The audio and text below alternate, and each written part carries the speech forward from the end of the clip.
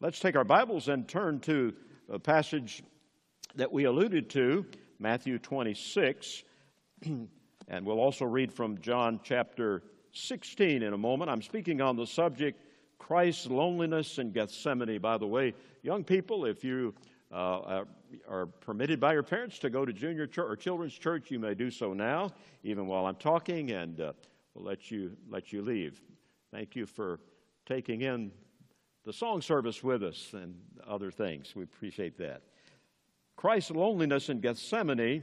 I'm departing from the series on the Sermon on the Mount to help prepare our hearts for communion today.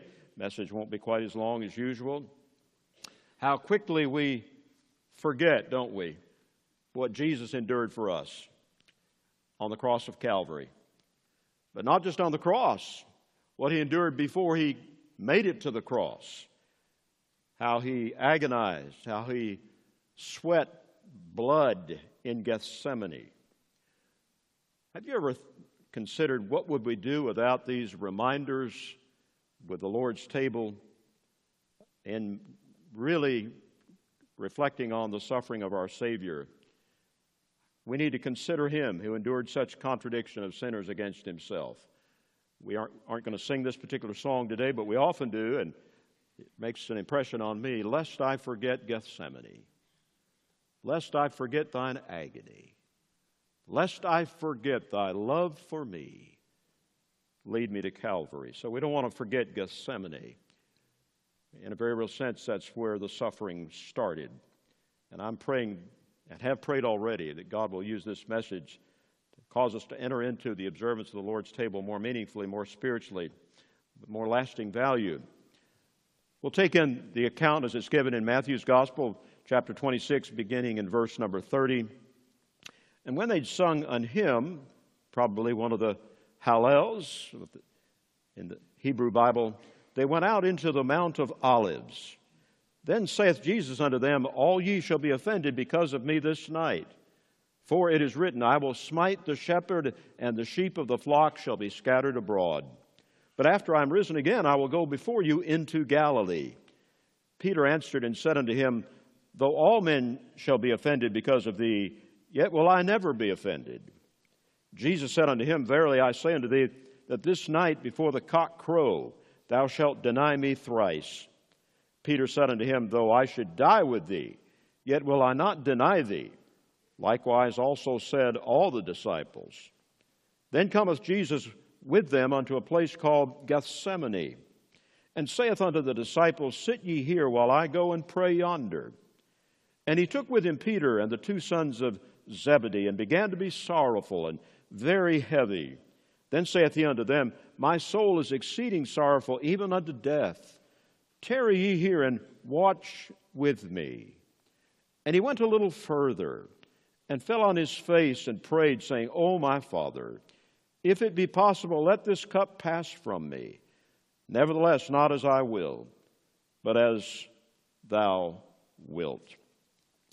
John chapter 16, verses 31 and 32 form a companion text, or at least emphasize this aspect of Christ's loneliness.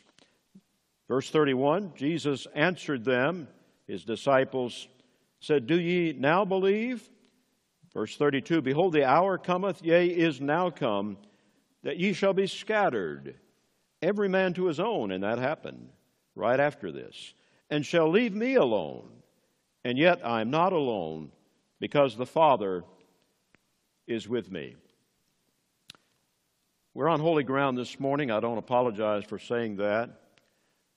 This scene took place in Gethsemane. You know what Gethsemane means? It means olive press. What an appropriate place for Jesus to agonize and be pressed out of measure and sweat great drops of blood in the place where the olives were pressed. And there he came to the full realization that he was about to bear the dreadful curse due to sinners. In the garden, all hell was distilled in that cup that he asked to be removed from him. But the factor that aggravated his suffering the most was that in the hour of his deepest distress, he comes to those dearest to him and finds them asleep. Oh, how pathetic, in the true sense of the word, not in the way we use that word, but how pathetic was his appeal. Watch with me. What could ye not watch with me? Just 1 hour. When Jesus most needed the fellowship of his own, they were no good to him. And he had to suffer alone. So we're talking about the loneliness of Christ. Let's follow Jesus into dark Gethsemane and reverently ask, why? Not only why did he agonize, but why were his own seemingly so callous? Could that be us? Could that be me? It seems that Jesus' entire life was characterized by loneliness. Interestingly enough, in a messianic psalm, the 102nd psalm, in verses 6 and 7, his loneliness was prophesied in an interesting way with a triple analogy. I am like a pelican of the wilderness. I'm like an owl of the desert. I'm like a sparrow alone upon the housetop. Is there anything about that that catches your attention? All of those birds are out of their place. The pelican is generally a water bird. It's not native to the wilderness. The owl doesn't belong in the desert. It's in the forest. The sparrow is a social bird. It's not often found alone. It's not on the housetop, unprotected. And yet, what a wonderful analogy for Jesus, left vulnerable, unprotected, out of his element in Gethsemane. And for that matter, his whole life. His loneliness was foreshadowed in his life. He was rejected at his birth. He came unto his own, and his own received him not. There was no room for him in the inn in Bethlehem. He was misunderstood and, in a sense, alienated even from his own parents in his youth. At 12 years of age, they finally found him back at the temple where they left him and gone a whole day's journey and not even missing him. When they finally catch up with him, he asks the question, "Wist ye not, knew ye not that I must be about my Father's business?" Even Mary and Joseph could not go with Jesus into the realm of following the perfect will of his true Father, his heavenly Father. His own brothers and sisters didn't believe on him. Back in Nazareth, they said, "Go do your miracles somewhere else." Ostracized by his own family. His disciples, his friends, doubted him and denied him. I'm saying this loneliness started a long time before Gethsemane. Jesus lived and died alone. He wasn't literally alone upon the cross, but he was lonely in an acute spiritual sense. There were a few loved ones gathered at the foot of the cross, and yet they could offer him no relief. Probably, I don't know if you thought about this, but probably the dying thief, the repentant thief at his side was the boldest in defending Jesus at his death. By saying to his fellow malefactor, "This man hath done nothing amiss. We're getting our just deserts." Yes, Jesus lived a lonely life. And here in the vales of dark Gethsemane, the winepress, this loneliness came to a head. But I hasten to tell you, I'm not preaching this message to get us to feel sorry for Jesus. Christ in Gethsemane should not elicit our pity, but it should strengthen our love. And with that in mind, let's meditate upon his loneliness. Usually I have at least 3 points to a message. Because of the Lord's table today, it's just 2, all right? Consider with me, first of all, the apathy he endured And then finally, the sympathy he craved. The apathy Jesus endured. This is what gave such a sharp edge to his physical and spiritual suffering. It was the fact that he was alone. He himself had predicted it. As we read from John chapter 16, verse 31, Jesus saith unto his disciples, All ye shall be offended because of me this night, for it is written, it's prophesied, I will smite the shepherd, that's Jesus, and the sheep shall be scattered, his disciples. The wording of John 16:31 is especially convicting. Behold, the hour cometh, yea, and is now come, that ye shall be scattered, every man to his own, and shall leave me alone, Jesus said. Jesus looked around him, and there was none to stand by him. He had to contend against his accusers, all the lies, all the false witness, without a single witness in his favor. Judas had already gone out to do his dastardly deed, but even the 11 that remained, though they were not hypocrites, they were weak. They would all leave him, preoccupied with saving their own hide. They were scared to death. And oh, how it must have lacerated the heart of the Savior to see even his choicest disciples sleeping while he was agonizing. It wasn't just Peter that said, though all men should desert thee, yet not I, No, all of them said that, we just read. They all boasted with Peter they would never leave him. They would never deny him. They would die with him, but they didn't know their own hearts, and we know not what manner of spirit we are of. And so Jesus bore it all alone, as we sang a moment ago.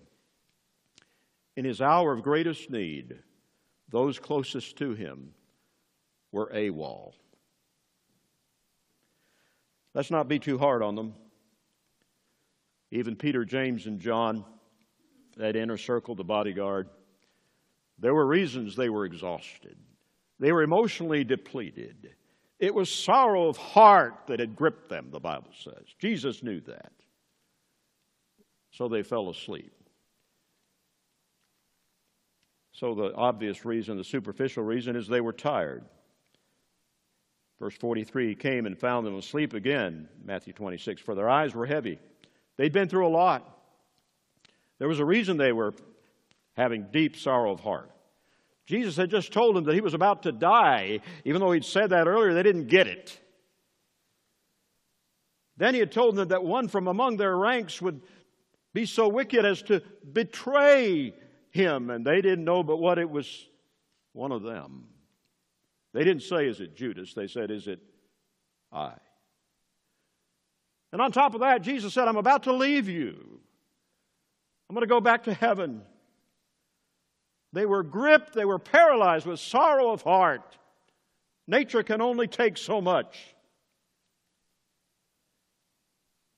It was a fatigue exacerbated by sorrow and fear. They were not all traitors, but for a time they were all cowards. All of them. They were surprised, like a flock of sheep confronted with a lone wolf. Eventually they rallied and mustered enough courage to follow him from afar off and observe what was done to him.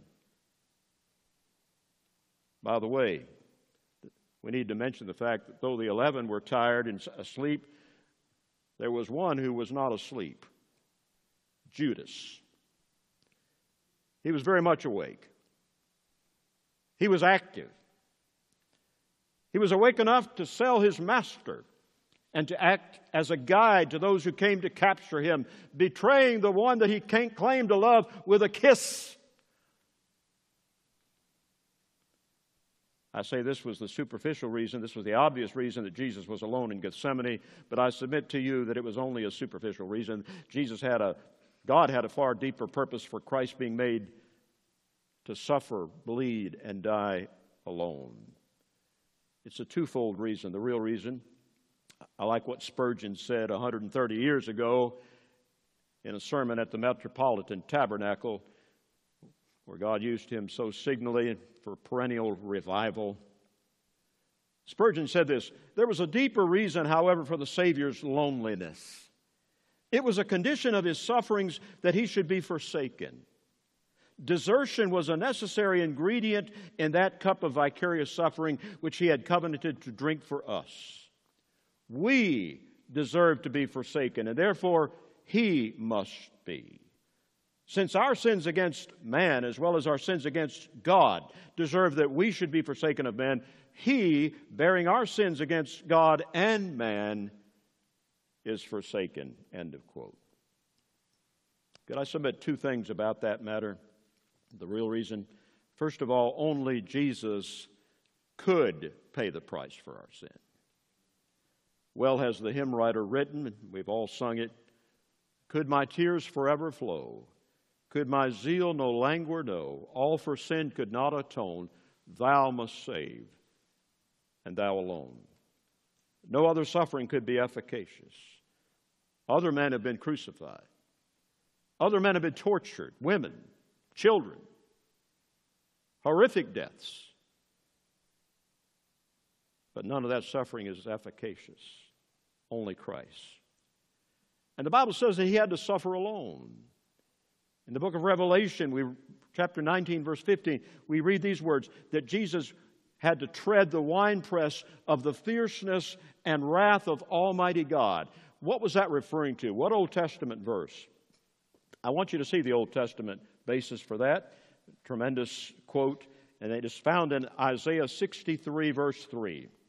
Isaiah 63, verse 3. Would you turn there quickly? Keep your finger there. In Matthew 26. Here's what the reference found in Revelation 19. Verse 3. I have trodden the winepress. What's the next word, class? Alone. Alone. And of the people there was none with me.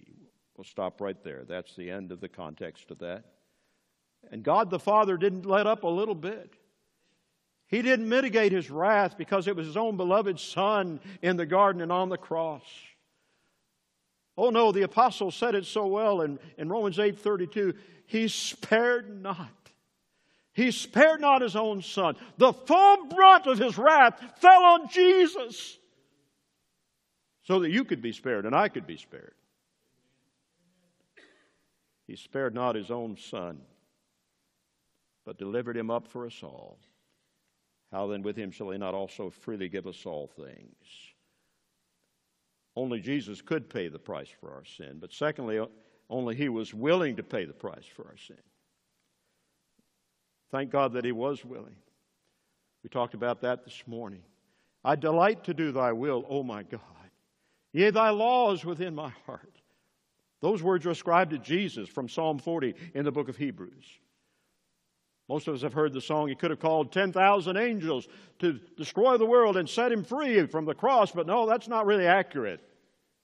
It's easier to remember, but the Bible says he could have called 12 legions of angels. That's 72,000 angels. He could have had his disciples use the swords that he told them to take to deliver him, but he didn't. He didn't resort to either swords or angels to spare him from the suffering and the dying that was so needful in the sinner's place.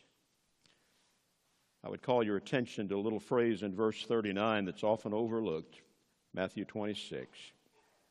As he's agonizing, or as he goes to the innermost recesses of the garden, it says, and he went a little further, or a little farther, some translations spell it. He went a little farther. That speaks to my heart. That grips me as I think of Christ's loneliness. He went further than any other man in suffering, in the infinity of his being and in the holiness, his absolute holiness.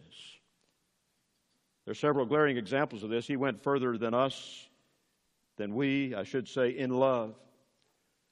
He laid down his life not just for his friends, but for his enemies.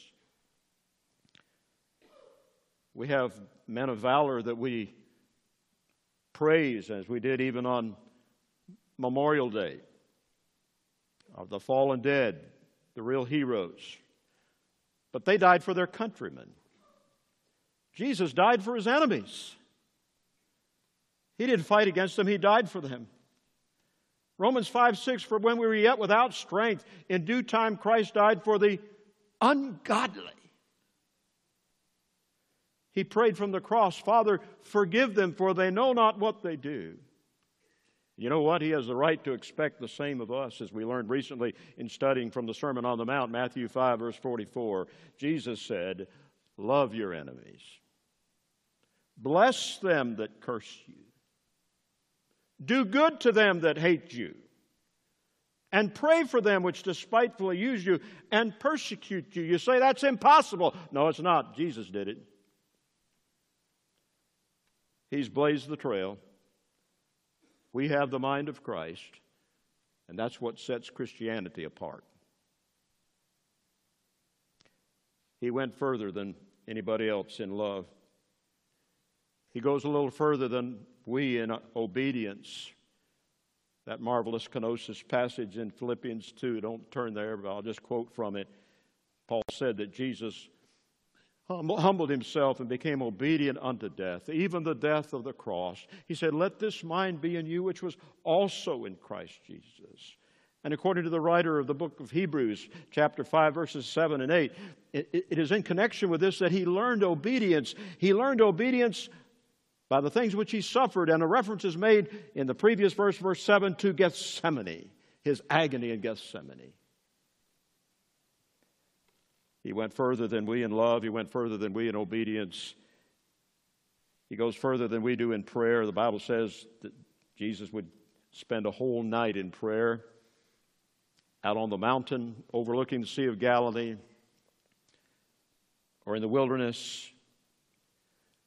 What was he doing when he sweat great drops of blood in the garden? He was praying. I say this sincerely. I don't say this to be dramatic, or certainly not in mock piety, but the next time you feel a little discomfort because of kneeling too long, or you experience the headaches and fatigue with intense praying or even fasting, just remember this: my Savior sweat drops of blood for me. That'll help you. He went further than we do and have in sorrow. It was prophesied of him in Isaiah 53, verse 3, that he would be a man of sorrows and acquainted with grief. You've heard me say it so many times, and I don't mean to be a Debbie Downer party pooper, but we never read that Jesus laughed.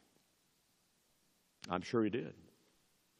We never read that he smiled. I'm sure he did. But we do read that he was a man of sorrows and acquainted with grief. In his infinitely holy being, he felt more keenly the sting of being made a curse for sin than you or I could possibly feel. And the writer to the Hebrews declares in chapter 12, verse 4, ye have not yet resisted unto blood in your striving against sin, but Jesus did. Anybody been shot and then recovered because of your testimony for Christ? Anybody? Anybody been stabbed and bled for a while because you bore witness truthfully to your Savior? Anybody?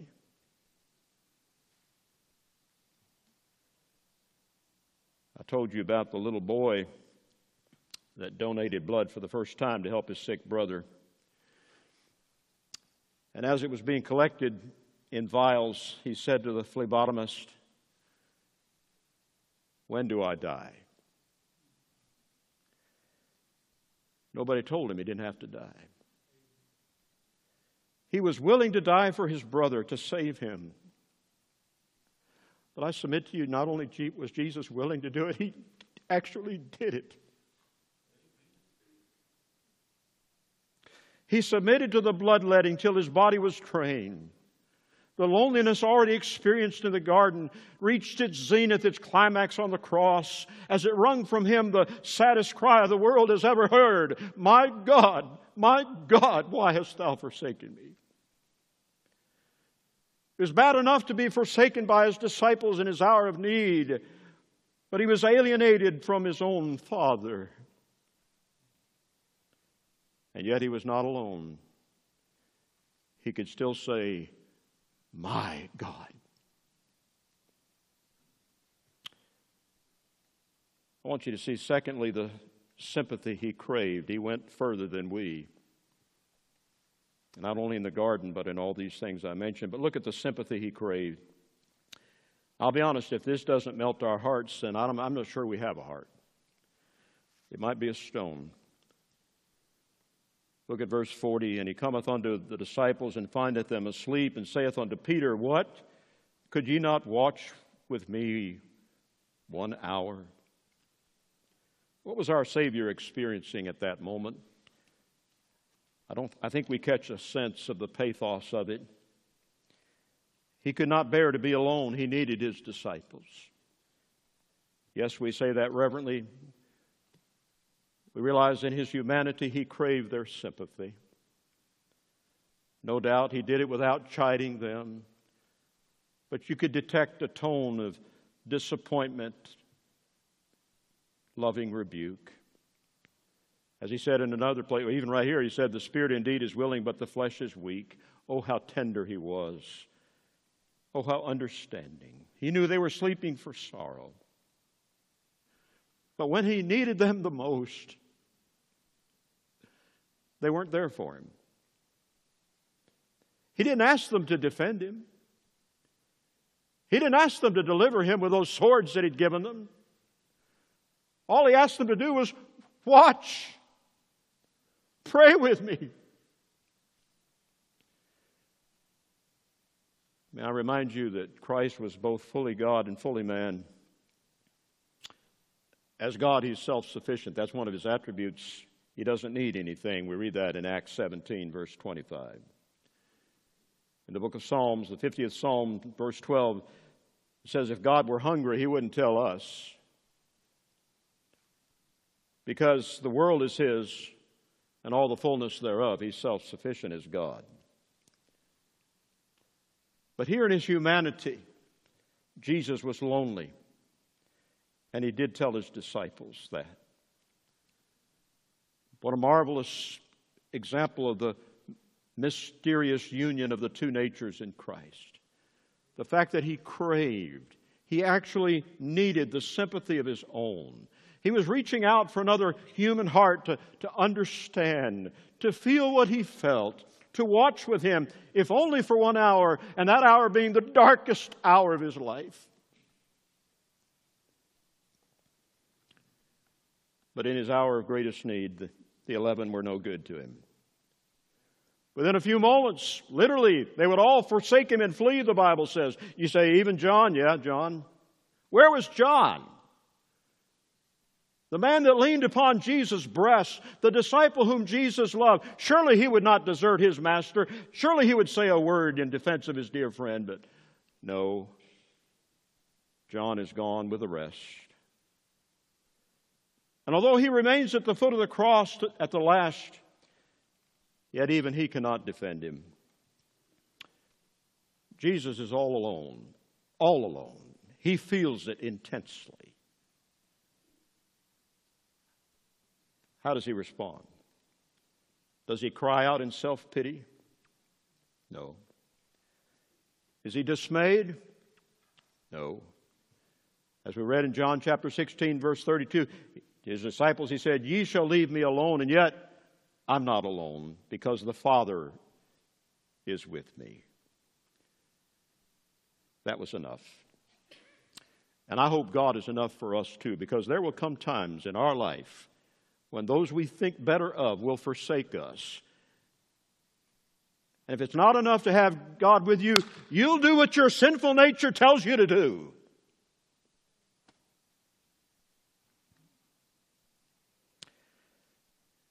That he should in any way need me, I cannot understand. That I need him, I certainly understand, for in him I live and move and have my being. He holds my very breath in his hand. But that he should need us. Oh, how can we sleep when Jesus is in agony? How can we be so callous that he still needs us to suffer with him Jesus is no longer here on this earth in bodily form. He's no longer in humiliation. He's been exalted, glorified to the right hand of the Father. But did you know something? Even at the right hand of the Father, He still suffers with and for His own. Oh, I hope that'll grip our hearts. As Saul of Tarsus was going after Christians to hail them, to have them arrested and brought back for trial, and if he had anything to do with it, to have them executed, going to the city of Damascus, Jesus reveals Himself from heaven with these words. When Saul asked, "Who art thou, Lord?" He said, "I am Jesus whom thou persecutest." Do you get that? In persecuting the body of Christ, He was persecuting the head. And so this foremost persecutor, Saul of Tarsus, became the great apostle Paul. And he writes to his spiritual children, and he urges them to enter into the privilege of suffering with Christ. What a privilege it is. We don't enjoy this kind of preaching. I don't. I doubt that you do either. In America, we've got it made. If somebody cuts us off or does road rage, that's about the most persecution we expect to have. But in Philippians 1, verse 29, it says this, "For unto you it is given in the behalf of Christ, not only to believe on Him, but also to suffer for His sake." And to the Colossians, he writes in chapter 1, verse 24 of his epistle to Colossae, and he says, "I want you to fill up that which is lacking, that which is behind, of the afflictions of Christ for His body's sake, which is the church." If that weren't in the Bible, I wouldn't believe it. How can we complete the sufferings of Christ? But that verse says we can. Certainly we cannot suffer as He did in the sense of atoning for sin or expiating sin. But Jesus today, as in Gethsemane, reaches out to us, His body, and He says, "Will you watch with me? Will you watch with me for souls? Will you agonize over their sin? Will you travail with me to give birth to them into the kingdom of God? Will you enter into my passion?" The principle has not changed. They that sow in tears shall reap in joy. "My little children, of whom I travail in birth," again, Paul said in Galatians, "till Christ be formed in you." Have we learned anything from the failure of the 11 disciples in Gethsemane? Why is it we don't have the altar filled with people bawling out their hearts and asking others to do the same for their lost loved ones that are under the dominion and tyranny of Satan, and unless something changes, they're going to go to hell? If we even talk about it, we get accused of being fanatical and sensational.